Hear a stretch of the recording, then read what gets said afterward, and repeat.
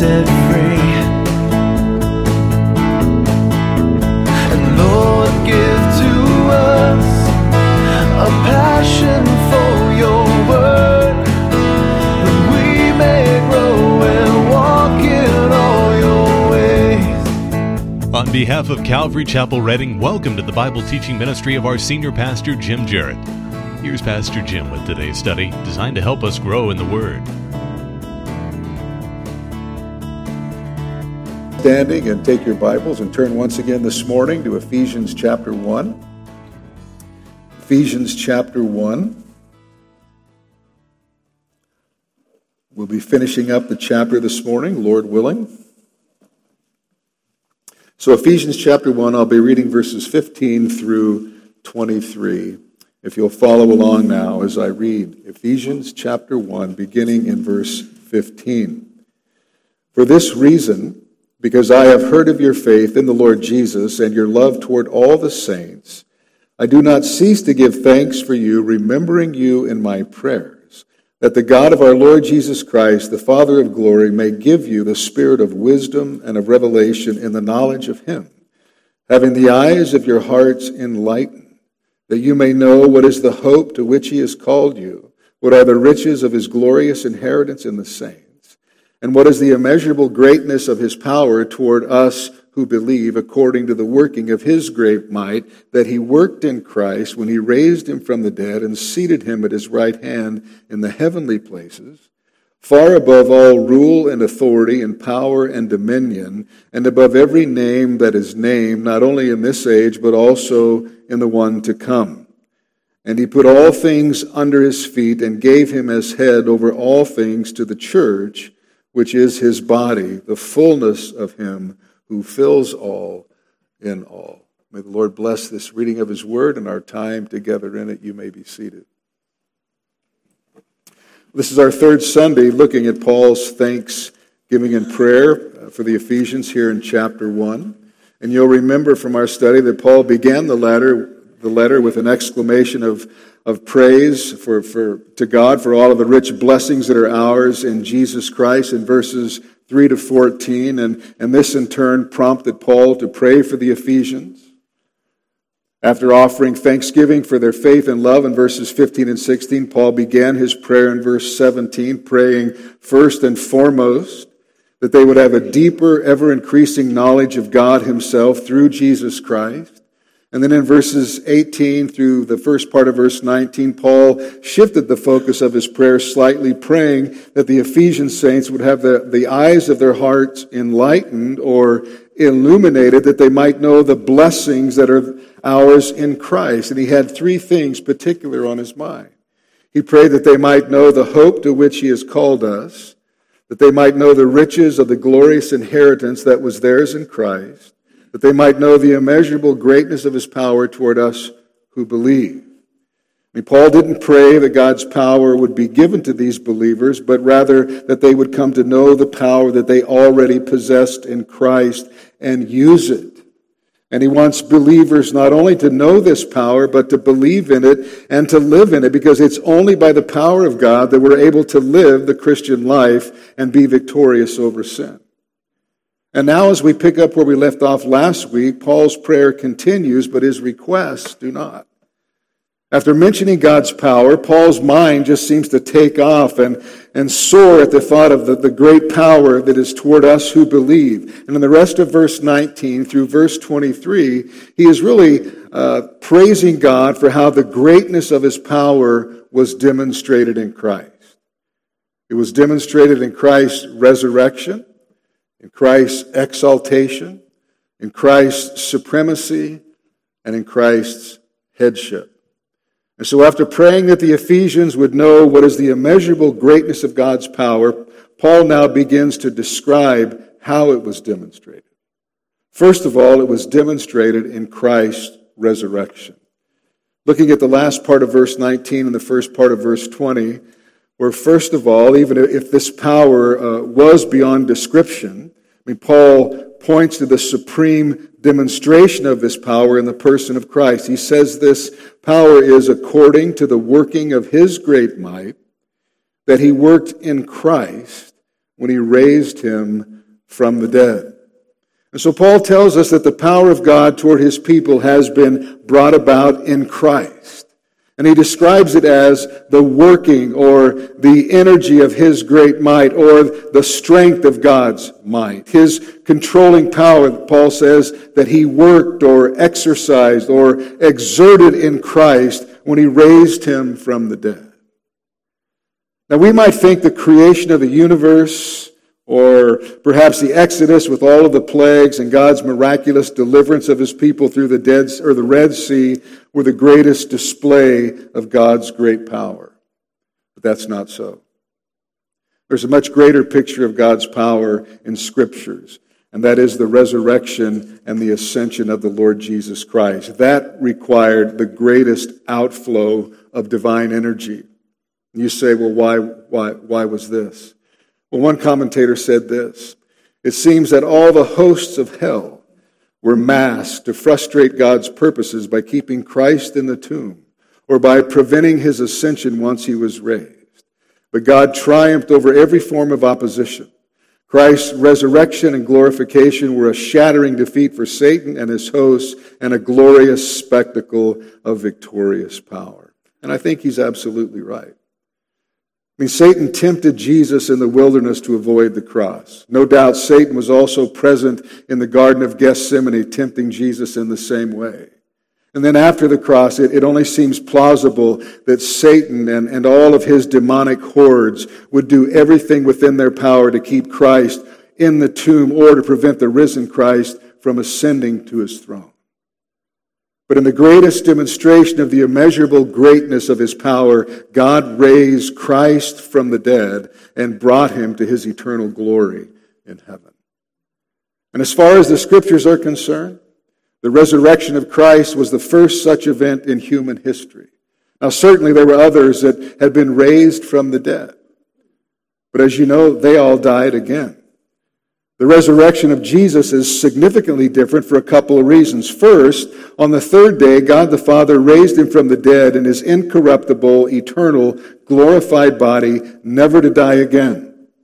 The Lord Jesus was the first to rise in the power of endless life. And secondly, and most importantly, the raising of Jesus is significantly different because only Jesus conquered sin, death, and hell, and was declared to be the Son of God in power according to the Spirit of holiness by his resurrection from the dead. And the resurrection of Christ is at the very center of God's plan to redeem his people. And this is why it was the focus of apostolic preaching, and rightly so, because the resurrection is a matter of supreme importance.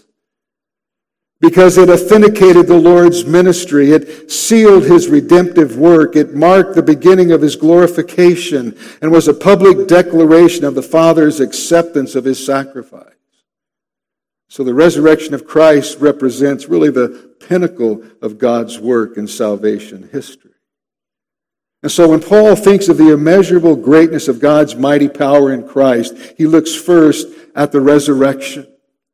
And according to Paul, God's power at work in believers is none other than his resurrection power, the same power that raised Christ from the dead.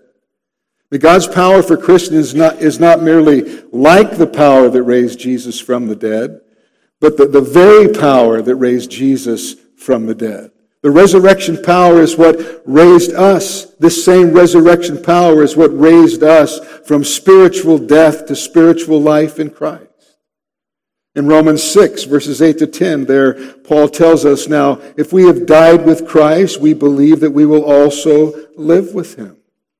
I mean, Jesus died for sin and rose again by God's power. We likewise were dead in sin, but have now been spiritually resurrected in Christ. But that's not all.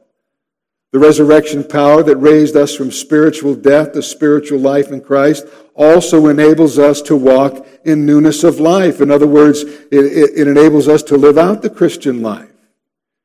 There, back again in Romans chapter 6, verse 10, Paul says, for the death he died to sin once for all. And then Paul explains, but the life he lives to God. So what we need to know, Paul is saying, is that by grace through faith, We are joined to Christ not only in his death to sin, but also in his resurrection power for new life to God. And that's why Paul could write in Galatians 2:20, I have been crucified with Christ. It is no longer I who live, but Christ lives in me. And the life that I now live in the flesh, I live by faith in the Son of God who loved me and gave himself for me. I mean, because Christ lives within us by the Holy Spirit, we as believers have the power necessary to believe and to live out the Christian life and to do good works. One commentator wrote that the Christian is a new man, recreated in Christ Jesus by the almighty power of the Holy Spirit. That same resurrection power continues to work in the believer's life towards the goal of Christ-like and God-honoring holiness. And as I said last week when we briefly touched on this, I mean, this is the Bible's answer to the questions, how am I as a child of God supposed to live out the Christian life in this world? You know, how are we with our selfish hearts and our sinful minds ever going to be able to follow Christ? How are we going to overcome our three greatest adversaries, worldliness, the flesh, and the devil? I mean, the world constantly bombards us with its values, so how are we going to be victorious over this great enemy? And the flesh is constantly drawn to the things of the world, to fleshly, sinful appetites and desires. How can we overcome it? And then there's the devil. You know, what a formidable enemy he is. I mean, no wonder Peter writes, your adversary, the devil, prowls around like a roaring lion, seeking someone to devour. So how can we stand against the wiles of the devil? What is the power that we need? Well, the answer is right here. I mean, Paul tells us it is the immeasurable greatness of his power toward us who believe, according to the working of his great might that he worked in Christ when he raised him from the dead. In the resurrection power of the Spirit, Christians can now prayerfully resist the enemy, resist temptation, put off the weights or the hindrances along with besetting sins, develop godly character, bear spiritual fruit, resist the pressure to compromise the truth, overcome indwelling sin, and persevere to the end. And as one man said, what tremendous encouragement this truth should give to believers. The power available to us in daily living is not to be conceived of as a tiny brook barely meeting the demands made on it. It is like a surging river driving before itself all the obstacles that it may encounter. And so think of it. I mean, there is power from beyond this world that is greater than sin, the same resurrection power by which Christ conquered death, the power of Almighty God that is now working in the lives of all of those who believe and seek it from God through Jesus Christ. As one man said, it is sin-vanquishing, Satan-defeating, death-conquering power. And it breathes hope and encouragement into our embattled lives. What God has done in his Son is the foundation and wellspring of all of our hopes. Somebody could say amen. You just need to lighten up a little bit this morning. You see, loved ones, the mightiest power ever unleashed on this earth was not the power of the atomic bombs dropped on Japan. It is not the power of an earthquake, volcano, tornado, hurricane, or flood. The mightiest power ever unleashed on this earth is the immeasurably great power of God that raised Jesus Christ from the dead. May God's power at work in believers is none other than resurrection power, and for that you and I can always be thankful. Well, having raised Christ from the dead, Paul tells us God further demonstrated his power by the exaltation of Jesus to the right hand of the Father. Look at verse 20.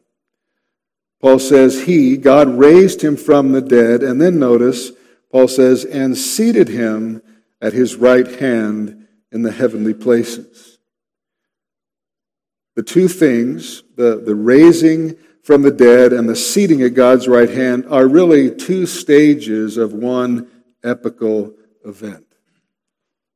Before the creation of the world, Christ shared in God the Father's heavenly glory, yet he voluntarily surrendered that position of great power and authority, taking on full humanity and humbling himself to a degree which we cannot begin to comprehend, becoming not only a man, but a servant, and beyond that, a sacrifice for sin.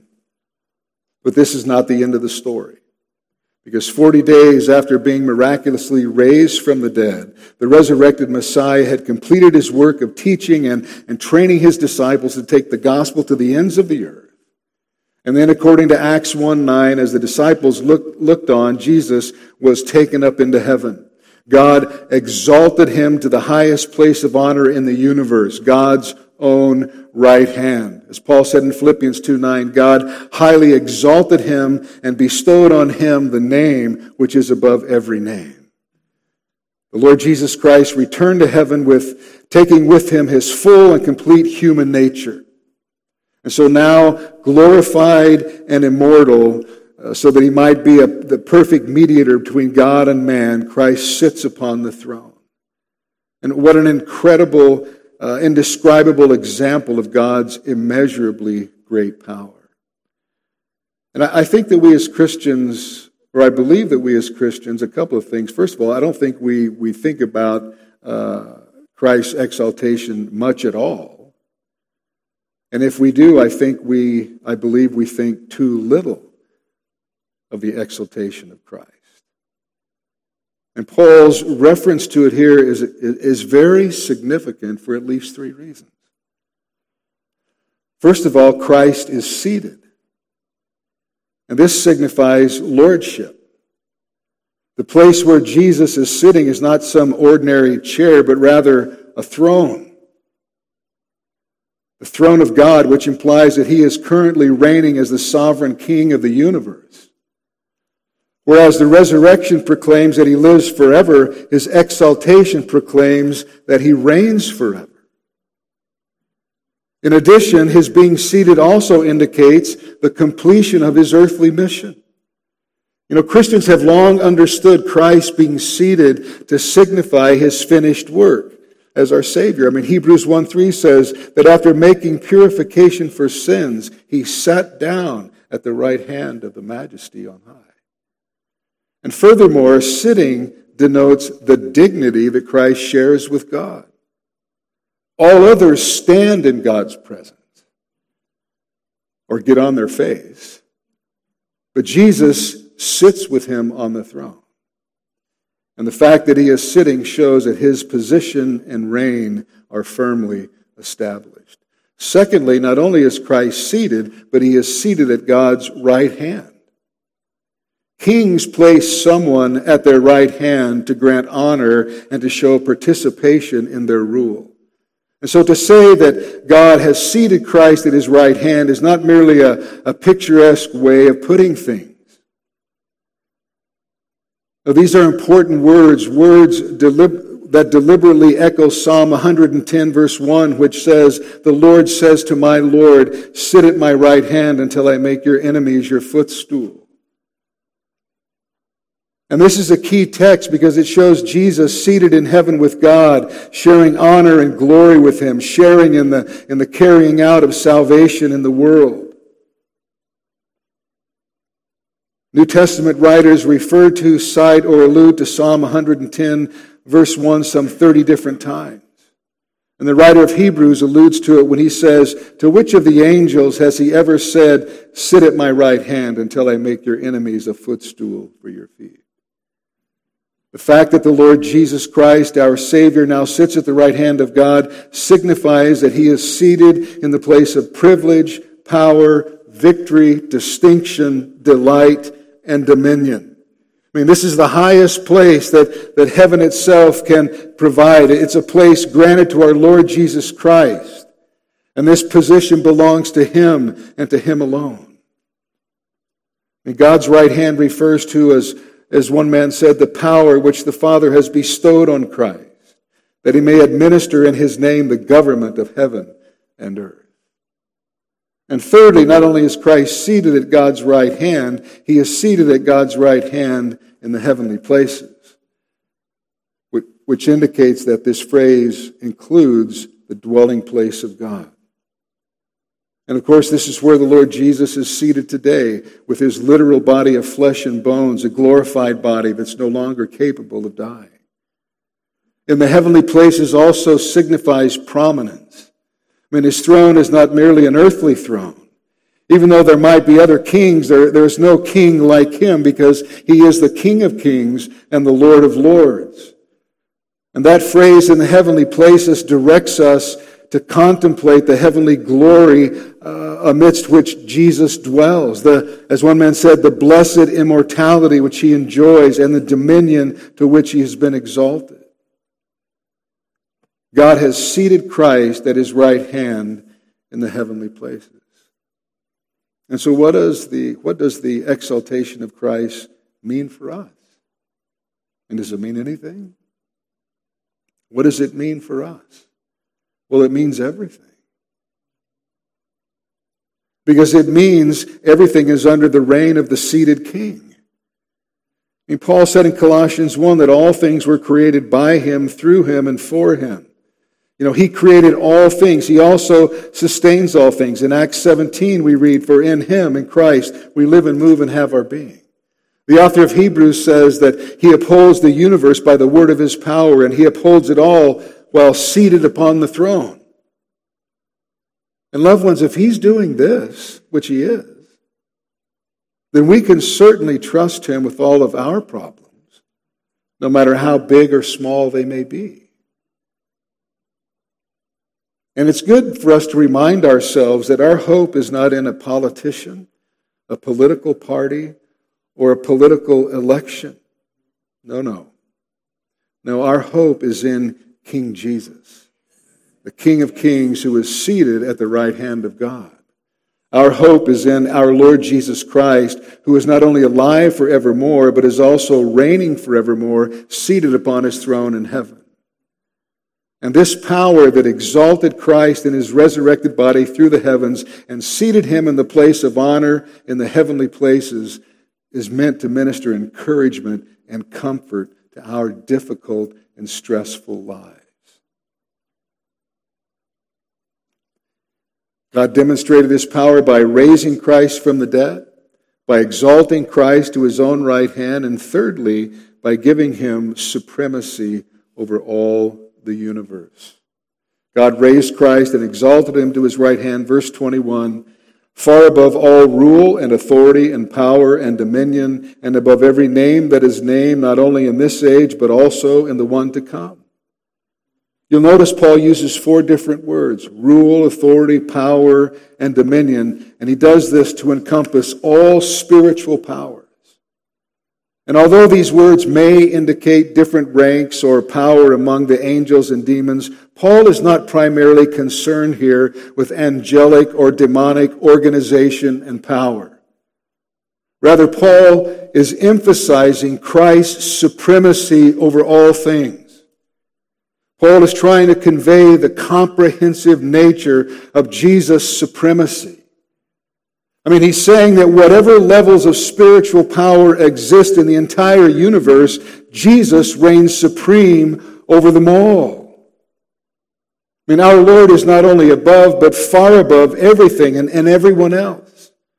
He is above Satan and above Satan's world system. He is above the holy angels and the fallen angels. He is above saved people and unsaved people. His throne, his power, his dominion, his authority is over all the powers in the universe, whether seen or unseen, whether spiritual or earthly. In fact, Jesus is exalted above every name that is named, Paul says. He is above all names, titles, ranks, levels, powers, and jurisdictions in the universe. You see, Paul wanted the Ephesians to know that Jesus, not Caesar, and not the authorities in Ephesus, but Jesus is the one who rules and reigns. And whatever powers and authorities have risen and may yet rise in this world, every one of them is under Christ's rule and dominion. Because the Father has given all authority in heaven and on earth to his Son. And then finally, in case there's any doubt, to make it clear that Jesus Christ is exalted to the place of absolute supreme power in the entire universe, Paul adds, not only in this age, but but also in the one to come. Paul wants us to know that Christ is not only given the position above all others, he is given that position permanently. There's no time limit. His authority is not just for a period of time. Christ will reign supreme forever and ever and ever, for all eternity. He reigns. Christ reigns. And there is no rule greater than Christ's. There is no authority that can thwart his purposes. There is no power that can withstand him or withstand his. There's no dominion that can prevent his advance. And that is true in the present age, and it is also true in the age to come. There's not one square inch in the entire realm of our human existence which Christ, who is sovereign over all, does not say, that's mine. And the Father has put all things under the feet, the dominion, the rule, and the power of his Son. And yet, writing to the church in Corinth, Paul says, for God has put all things in subjection under his feet. And then he goes on to say that when all things are subjected to him, then the Son himself will also be subjected to him who put all things in subjection under him, that God may be all in all. In other words, with his work of redemption completed, Jesus will reign forever. But he will reign in his former full and glorious position within the Trinity, submitted to God the Father in the way eternally designed for him in full Trinitarian power and glory. All things are under Christ's rule, power, and dominion. But loved ones, the full reality of that dominion is not going to be seen or experienced until Christ returns. And that is why today, as we look around at this fallen, Christ-rejecting, gospel-rejecting world, it doesn't seem that Jesus has all power, dominion, and rule. But he does. The Father has given it to him. And as Paul said to the Philippians, one day, every knee will bow and every tongue will confess that Jesus Christ is Lord, to the glory of the Father. And then all will see that what God has revealed to us in his word, that Jesus Christ is Lord. And so although we don't yet see everything subject to him, the day is coming soon. As verse 22 says, and he, God, put all things under his feet, under Christ's feet. Here Paul is essentially quoting Psalm Chapter 8, verse 6, which says, you have given him dominion over the works of your hands. You have put all things under his feet. God put all things under Christ's feet. And this speaks of total universal sovereignty. Christ was given dominion over all power and authority. Hebrews 2:8 says God put everything in subjection under his feet. God put everything. Absolutely everything, all things under Christ's feet, with one exception, and that is God himself. And although Christ's ultimate victory is certain, the final subjugation of all things will not occur until Satan and death are permanently destroyed at the end of the millennium, and God is all. God is all and in all. However, you'll notice Paul says he put all things under his feet. Because Christ has been given supremacy over all the universe, which guarantees the certainty of future victory, Paul writes it as if it were already accomplished. It's that certain. God has put all things under Christ's feet. So not only has he been exalted over all, but all have been placed in subjection to him. And this is a present reality and not merely a future hope. As one man said, the brow once crowned with thorns now wears the diadem of universal sovereignty. And that hand once nailed to the cross now holds in it the scepter of unlimited dominion. He who lay in the tomb has ascended to the throne of unabounded empire. The authority the Son has been given by the Father is far above all rule and authority, power and dominion, whether it's spiritual or earthly in nature. Not only is every power inferior to Christ, they are all subject to him. And so it doesn't make any difference whether the authority is visible or invisible. Christ is above it. Neither the authority or power of Rome or any other earthly power, nor the power of hostile spiritual forces can stop what God is doing in Christ. And given the background of the occult and sorcery and the black magic at Ephesus, it was vital for these precious believers to understand that Christ has all authority in spite of the power that they may perceive to be present in the practices of black magic or in the worship of Diana or the other gods.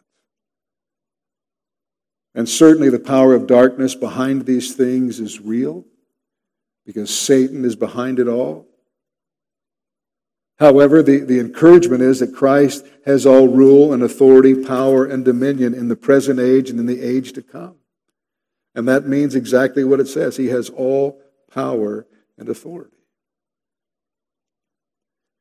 And so at a practical level, it's important for all believers to remember that Christ has supreme authority over all things, even now.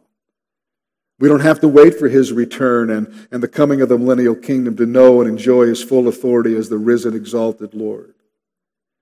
It's important for us to understand the authority that now belongs to Christ, because it means, number one, that he is able to do far more abundantly than all that we could ask or think, Ephesians 3:20, and that it's possible for us to make the best use of the time, even though the days are evil, Ephesians chapter 5, verse 16. The Lord Jesus Christ is able to do what he desires for us who believe. He's able to deal with all rule and authority in the heavenly places, which is a great comfort, because as Paul says in Ephesians 6:10, we do not wrestle against flesh and blood, but against the rulers, against the authorities, against the cosmic powers over this present darkness, against the spiritual forces of evil in the heavenly places. But these spiritual forces of darkness have been made subject to Christ. And so when we're told that Jesus has been exalted over them, we don't need to fear attacks from them any more than from our flesh or from the world system. And certainly we can't resist Satan in our own strength, but as James tells us, if we will submit ourselves to God and resist the devil, he will what? Flee from us. And so even though we may struggle with these forces now, and the fight is serious, as we'll see in chapter 6, the good news is that Christ has already won the victory. And that's good news. And the implication of this is absolutely life-changing. Because it means that those of us who belong to Christ enjoy ultimate safety and security. It means that no weapon that is fashioned against us shall succeed. And the thought here parallels the triumph of Romans 8:28-39, where Paul declares that nothing in all of creation can separate us from the love of God in Christ Jesus our Lord. So in Christ we have security from the powers that assault us. We have victory over the darkness that once engulfed us. And we have a glorious inheritance that is waiting for us. And this is the confidence the gospel gave to the Ephesians and now gives to us. Christ's exaltation and his supremacy over all things should be encouraging to all of us who belong to him, because it means we're not alone. It means that our fight is just one battle, because the war was won on the cross. The victory is Christ. Of that we can be absolutely sure. And this should be a great encouragement for us to live for Christ and to follow him. Because what he calls us to do, he enables and empowers us to do. So Paul's point then is that the same power that raised Jesus from the dead and exalted him to the throne at the Father's side in heaven and gave him supremacy over all the universe is the same power now at work in us as God's people. Finally, Paul tells us that the immeasurable greatness of God's power was demonstrated by Christ's headship. Look at verses 22 and 23. And he put all things under his feet and gave him his head over all things to the church, which is his body, the fullness of him who fills all in all. So Paul first speaks of Jesus as head over all things. And all things are mentioned twice in verse 22. And in the context, it includes not only the material universe, but and also and especially all intelligent beings, good and evil, angelic and demonic, who inhabit it. So the universe and all of these beings are under Christ's power, dominion, and authority. And since all things have been put under his feet by God, Jesus is thereby head over all things. But Paul goes further than this. His point is not just that God made Jesus head over all things, but that he gave him as head over all things to the church. The one God gave to the church to be its head was already head of the universe, so both the universe and the church have in Jesus Christ the same head. And this is the first time in Ephesians that the word church has occurred. But the fact is, from the beginning, Paul has had the church in mind. And the Greek word translated church means the called out ones, the assembly. It often refers to the local church, but here it refers to the universal church comprised of all true believers from the day of Pentecost to the time of Christ's return to take his people into his presence. So no denomination or no local church can claim to be the church, because the church is composed of all true believers. Paul says God gave him as head over all things to the church. Then he says, which is his body. The church is Christ's body. And Paul is the only biblical writer to use the term body as a metaphor for the church. When a person trusts Christ, he is immediately baptized by the Holy Spirit into this body. And that's what the baptism of the Spirit is. The baptism of the Spirit is not a post-conversion experience. This occurs at the moment a person trusts in Christ alone for salvation. They are immersed or placed into the body of Christ. And so every true believer is a member of this spiritual body.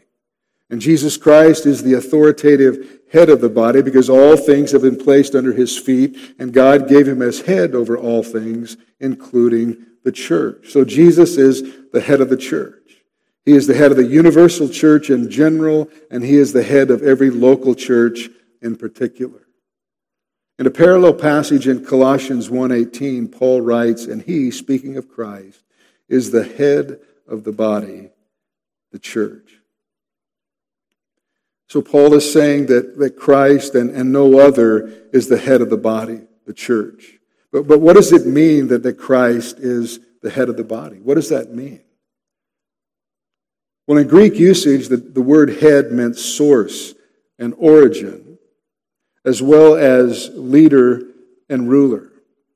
It refers to one who is of supreme rank or preeminent status and possesses ruling authority.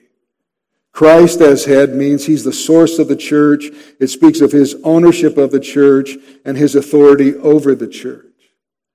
And so just as a body cannot live without a head, so the church cannot be a true church if it is separated from Christ, who is its head.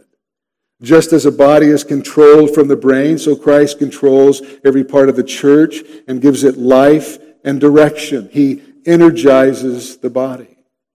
As one man wrote, Jesus is the inspiring, ruling, guiding, combining, sustaining power of the church, the mainspring of its activity, the center of its unity, and the seat of its life. The concept of Christ as the head of the church is not used in the sense of the head of a company, because the church is not an organization. Rather, the church is a living organism inseparably tied to the living Christ, living in utter dependence upon him. I mean, there's only one head, and that is Christ. And he controls, directs, and guides the true church, and it's through his church that he carries out his purpose for his people and the world. And the church is an inseparable part of our lives, or at least it's supposed to be. And Christ is sovereign over the church just as he's sovereign over creation. God gave him as head over all things to the church, verse 23, which is his body, the fullness of him who fills all in all. Here Paul speaks of the church as the fullness of him who fills all in all. Now, what does he mean by that? What does he mean by that? First, he could mean that the church completes Christ in the sense that the church is Christ's body, and what is a head without a body? A body gives completion to the head and vice versa. And that's the way some commentators take it. However, the problem with that view is that the New Testament nowhere states that the church completes Christ or that Christ finds fullness from the church. So that doesn't work. So what does it mean? Well, we have to use what's called the analogy of Scripture, don't we? In other words, we have to let Scripture interpret Scripture. And so because the context, immediate and wider, ultimately determines our translation, it seems more likely that what Paul means here is that Christ fills the church, which the Bible does say. For example, Colossians 2:10. And you have been filled in him who is the head of all rule and authority. Colossians 1:19. For in him all the fullness of God was pleased to dwell. So in Christ is all the fullness of God, and since believers are in him, we are filled with his fullness. We've been filled in him. The same thought is expressed elsewhere. John said in John 1:16, and from his fullness we have all received grace upon grace.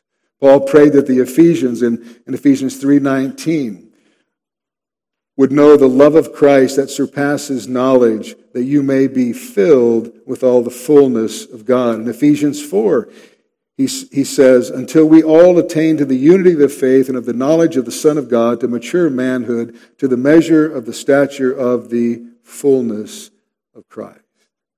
We do not fill Christ or complete Christ.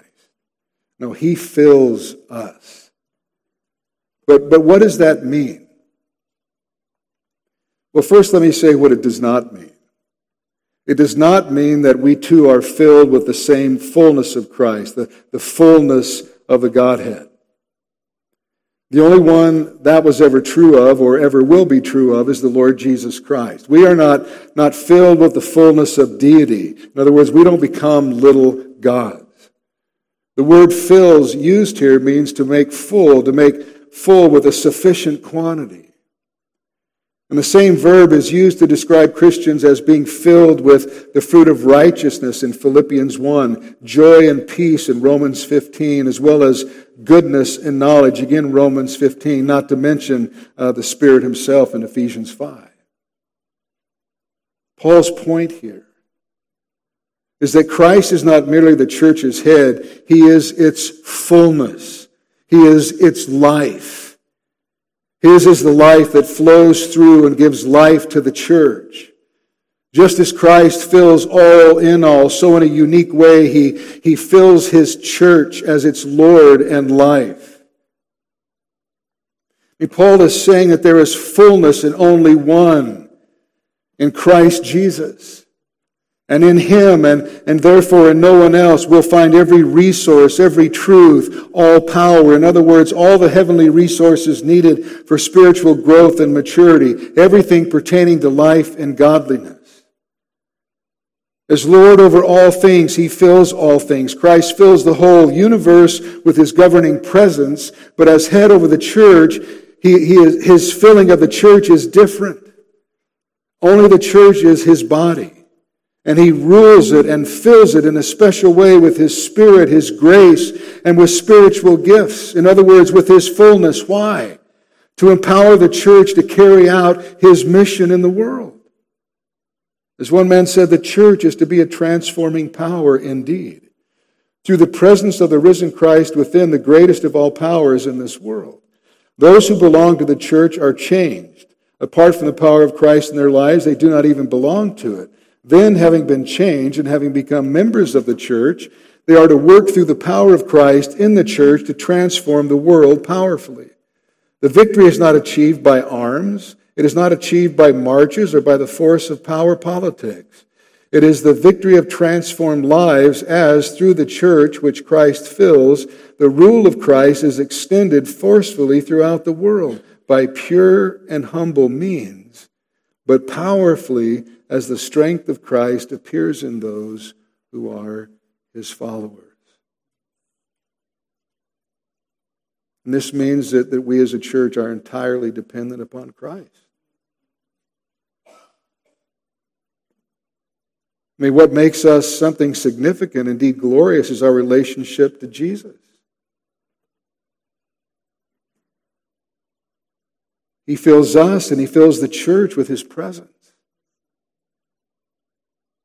And what an encouragement this must have been to the churches in and around Ephesus. And what an encouragement this should be to us. And Christ is the head. He is ruling, steering, providing for, filling, and empowering and using his churches in the world. And since Paul wrote this letter to the Ephesians, I mean, kings and kingdoms had come and gone. Governments and philosophies have risen and fallen. Dictators and oppressors have ruled and faded away. But through it all, the church of Jesus Christ, carrying the message of his eternal love and final rule, has endured and will endure, because the gates of hell have not prevailed against it, and they will not. Christ shall have dominion. And he will use his church to bring his rule to the hearts of his people throughout the world. That's why he has left us here. To be a part of his body, the church, and to be used by him to advance his kingdom through the preaching and the sharing of the gospel. We're not here to live for ourselves. We've been bought for a price. We're no longer our own, but we belong to him, lock, stock, and barrel. And so we're no longer to live for ourselves, but for him who died for us. We're to seek to advance his cause in the world.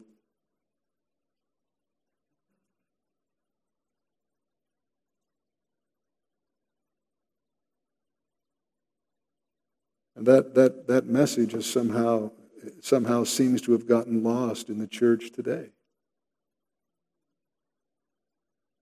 Because it seems that for so many, the church has become, or they want it to be, not much more than a social club. A place where they can go and hang out with their friends, perhaps do a little networking for their business, feel good that they brought their kids to children's ministry, and they did the church thing on Sunday, so they're good for the week.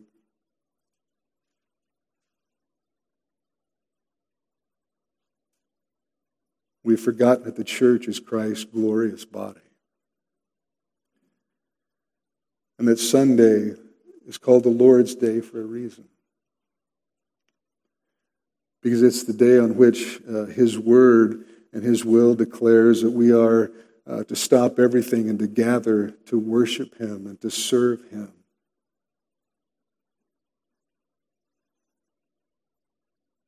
To be encouraged and strengthened and built up and equipped so that when we leave this place, we can go back out into the world, wherever it is that God has placed us, and be light and salt. Again, seek to advance his kingdom. It's not about us. It's about him. It's about him.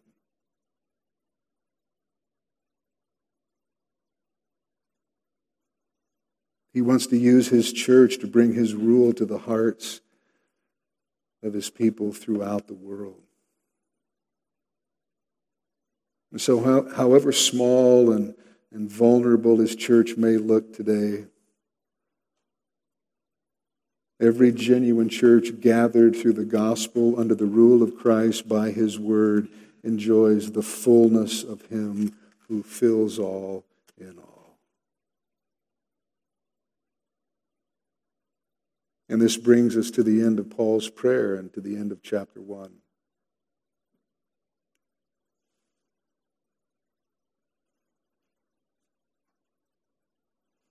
You know, in his prayer, Paul prayed that the Ephesians might, first and foremost, have a deeper and ever-increasing knowledge of God Himself through Christ. Secondly, he prayed that the Ephesian saints would have the eyes of their hearts enlightened or illuminated. They might know the hope to which He has called us, the riches of the glorious inheritance that was theirs in Christ, and the immeasurable greatness of His power toward us who believe.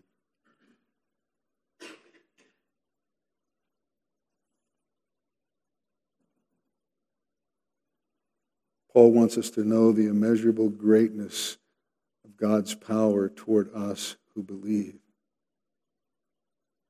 And you see, loved ones, the practical importance of God's opening our eyes to see the magnitude of His mighty power that saved us and exalted Christ over all is so that we would properly represent Him on earth. Because people do not see the risen and exalted Christ, but they do see us.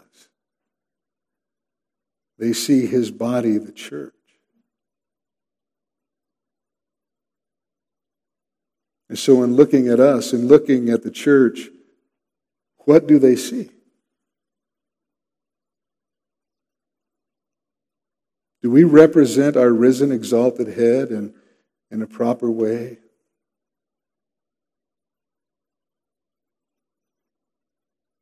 When they look at us, when they look at the church, do they see His grace, God's grace, His love, and His holiness through our lives?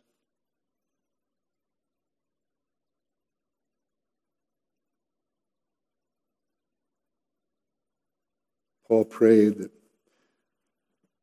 the eyes of our hearts would be enlightened, so that among those other two things we would know the immeasurable greatness of His power. And as he reflected on God's power, then he began to describe how immeasurably great this power was. It was demonstrated by Christ's resurrection, His exaltation, His supremacy, and His headship over the church.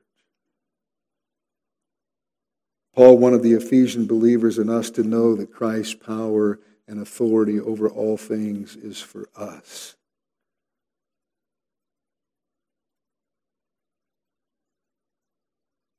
So that we might live for Him. And because He has triumphed, we too will ultimately triumph. Well, we're going to lose a battle or two along the way, to be sure. But as I said earlier, the war has already been won. The victory is Christ. And so there's no need for us to be disheartened as we face really a pagan world.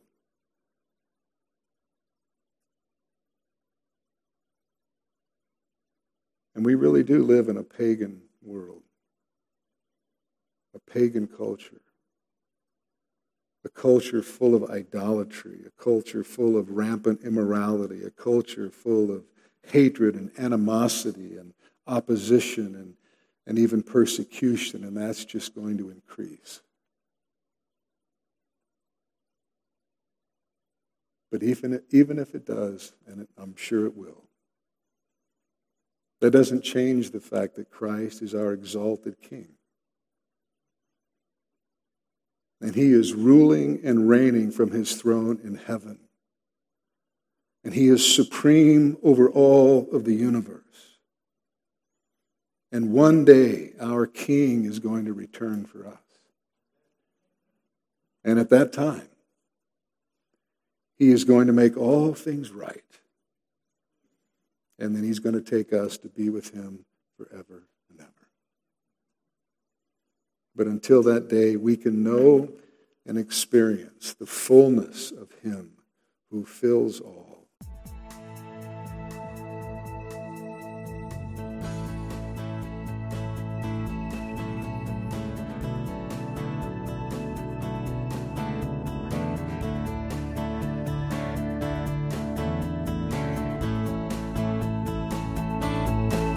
It's your love that makes me see. It's your word that comforts me. By your blood we have been set free.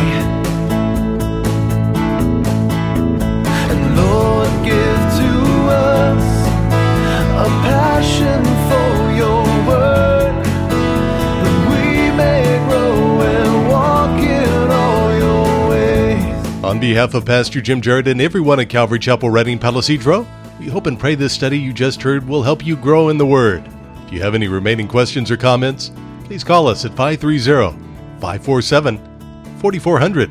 That's 530-547-4400. Or write to us at P.O. Box 837, Palo Cedro, California, 96073. You can also email us through the website at ccredding.com. Thank you for listening, and may God richly bless you.